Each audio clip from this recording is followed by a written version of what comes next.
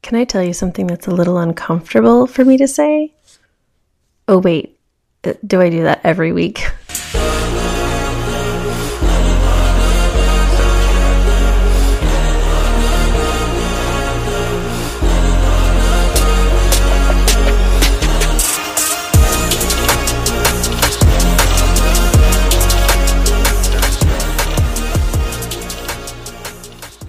Well, today I want to touch on another expert.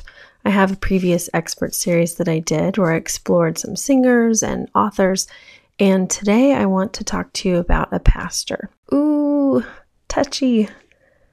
And believe me, I feel a lot of soberness about this, and I want to be honoring to people, but also truthful.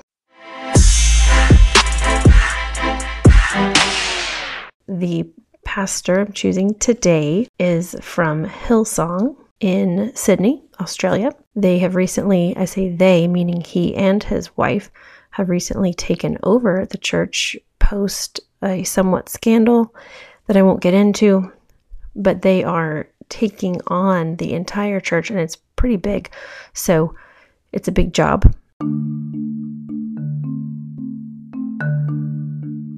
So I decided to go ahead and listen on my own to a sermon. I had heard some things about Hillsong sermons and how doctrinally off they were, and I thought, yeah, maybe.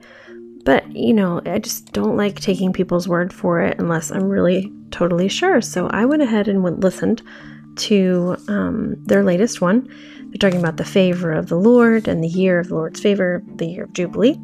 The text that he was reading from is in Luke 4, and it's when Jesus was being praised by a bunch of people. He was in Galilee and that region all around there, and it says in verse 15 of Luke chapter 4, and he began teaching in their synagogues and was praised by all.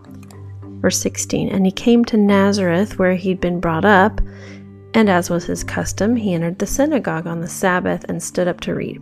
And the scroll of Isaiah the prophet was handed to him. He unrolled the scroll and found the place where it was written, "The Spirit of the Lord is upon me, because he anointed me to bring good news to the poor. He has sent me to proclaim release to captives and recovery of sight to the blind, to set free those who are oppressed, to proclaim the favorable year of the Lord."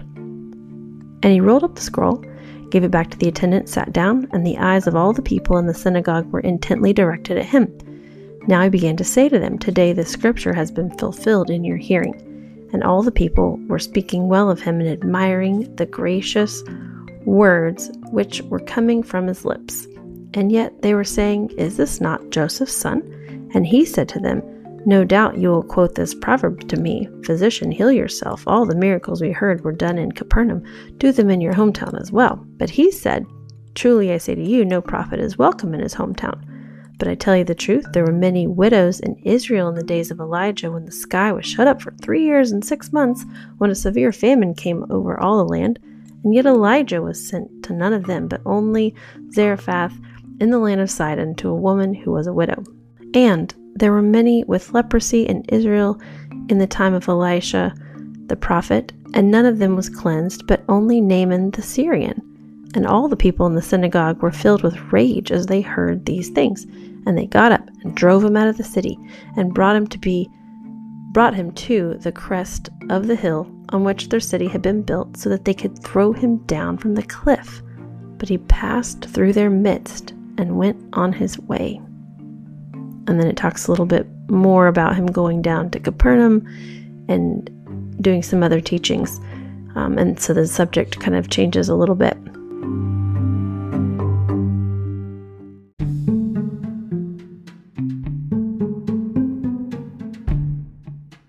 Well, their pastor at Hillsong stopped reading at the end of Jesus quoting Isaiah 61.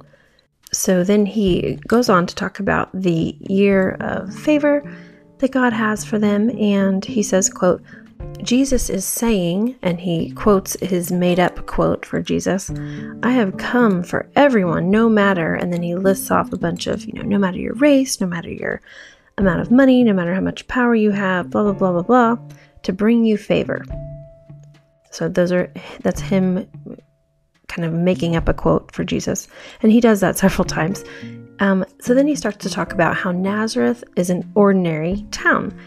And we studied this. There's a fallacy in the book that my son and I are going through called Fallacy Detective, which is super fun, by the way, where we talk about making assumptions. Leaders or pastors who are in the category of kind of misrepresenting scripture, they do that a lot. They take a passage of scripture, and instead of searching in the scripture for what they need to learn from it and what it's actually saying, they're looking in the Bible for something that supports whatever they want to say. Nazareth is an ordinary place, and so he's making this connection all by himself. It's really not in there. He's just making assumptions, and that's one of the fallacies, is if you're reading something and you don't have any proof for it whatsoever in the text, then you're making an assumption. It sounds so obvious, but it's really hard to catch yourself doing this. Like many of us do every day, this guy is doing it, but he's doing it with the Bible, so it's a little bit more inappropriate. So from him talking about Nazareth, he is saying it was an ordinary town, which I guess it was. I don't know, I haven't studied that. But he said because of that, Jesus' message was for ordinary people, that he was implying in his message that this isn't just for powerful people, because he went back to Nazareth. So that's kind of a mistake, number one. Then he quotes again saying, the real power of Jesus is found in his humility. And I totally believe Jesus was humble, but when I hear kind of absolute statements like that aren't backed up with scripture, it makes me want to go search them out. So that's actually on my list to do. And I just want to be vulnerable that I have not gone up and look that up to see, where is he getting this? The real power of Jesus is found in his humility. I'm just not sure about that. There's something about that bugs me, because isn't Jesus all powerful because he is? I mean, not to sound overly simplistic, but he's all powerful because he's all powerful. I know that sounds like circular reasoning, but it isn't because of his character qualities that he's all powerful. His real power comes from himself. And because he's all powerful, because he is love, God is love, he is also humble.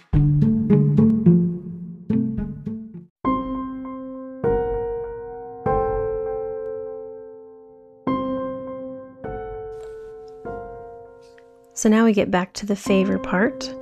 He says, quote, Jesus stopped in Isaiah 61 before he got to the vengeance part.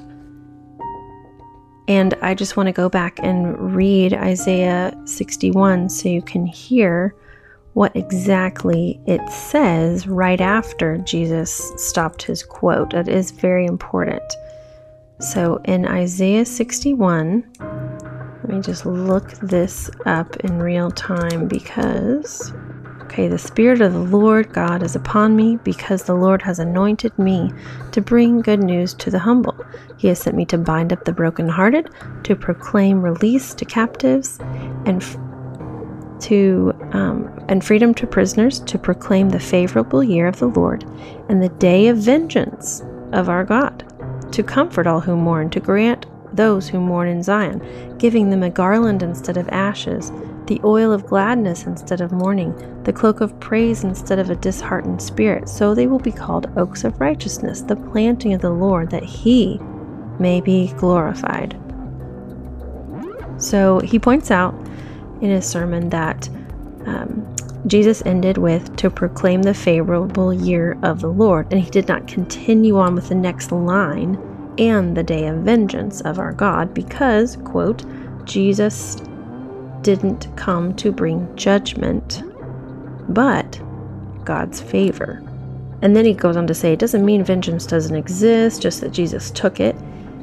And I'm like, yeah, okay, I'm trying to track with him, I don't want to, judge too early, right? So then he starts to ask, what does favor mean to you and I? And he talks about, the year of Jubilee, it's the slaves were set free, debts were forgiven, rest and restoration came. So he kind of distills those down into 3 words that favor means. Number 1, freedom. Number 2, forgiveness. And number 3, new beginnings. And then he gets down to the heart of his real message. And are you ready for this?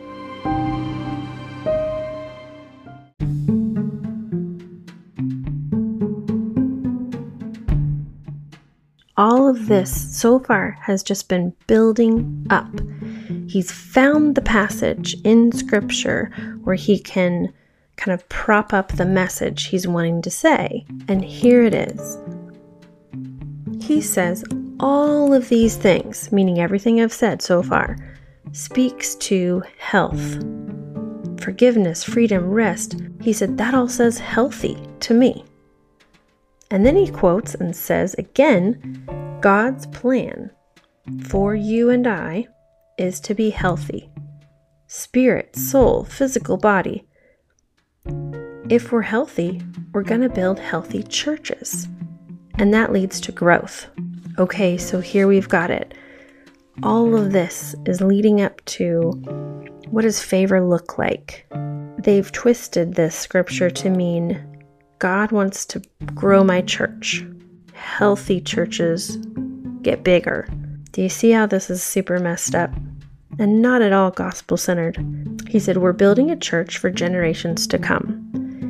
And while that vision might sound nice, he's talking about how much they've grown and how around the globe, there's like a ton of Hillsong churches. And essentially, if you distill this message down into its most simplistic structure, it is growth in a church equals healthy, and healthy equals God's plan.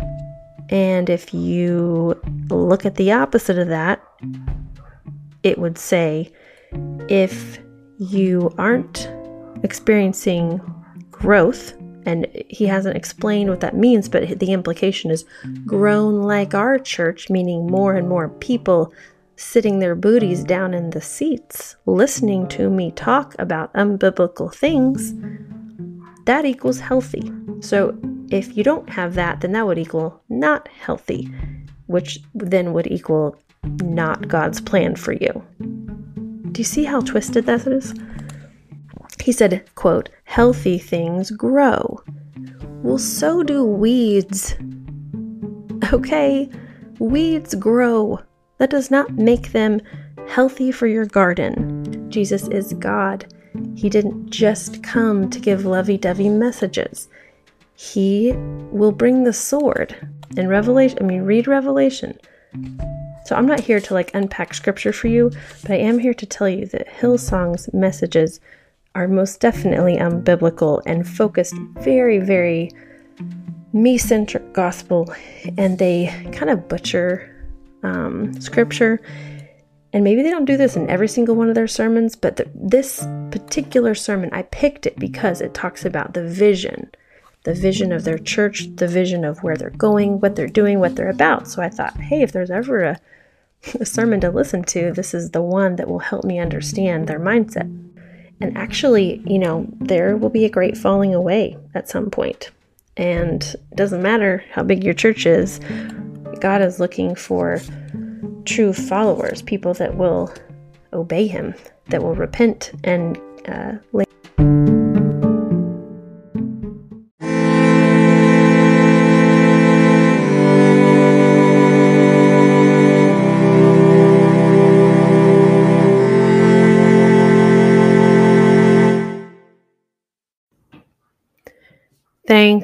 Thanks a lot, Lana, for ruining my love of Hillsong. I'm really hoping I didn't do that to you. I'm not saying that everything that Hillsong pumps out in terms of sermons and music is completely devoid of any value whatsoever. I've not listened to all their songs. I have not listened to all their sermons, but please hear me. We have to be cautious when we let Hillsong come into our mind space. We can't just accept everything they say. Honestly, we can't just accept everything anyone says. But Hillsong in particular, I have found to be closer to the end of the spectrum where they misuse scripture to say whatever they really want to say anyway. They just use it to prop up their ideas. And that means taking it out of context. That means, just using it for their own devices. So be careful. Be careful with their music, because music has a way of just informing our doctrine in ways that, it kind of goes undetected and unnoticed. We have to be really vigilant to consider who we're listening to and what we're believing. Where are we getting our information from? So I hope that this makes you double down and consider where you're getting your doctrine from, where you're getting your information from, because we want to believe the right things. We're not going to be perfect. We're going to have perfect theology, but we can be good Bereans. We can go back to scripture and say, well, I like that tune, but are those words feeding my soul? And if you haven't already, hit that subscribe button. Keep listening, keep coming, keep linking arms with me as we push against the culture of chaos and swim upstream together. I'm Lana Lee Wilkins. This is Upstreamers.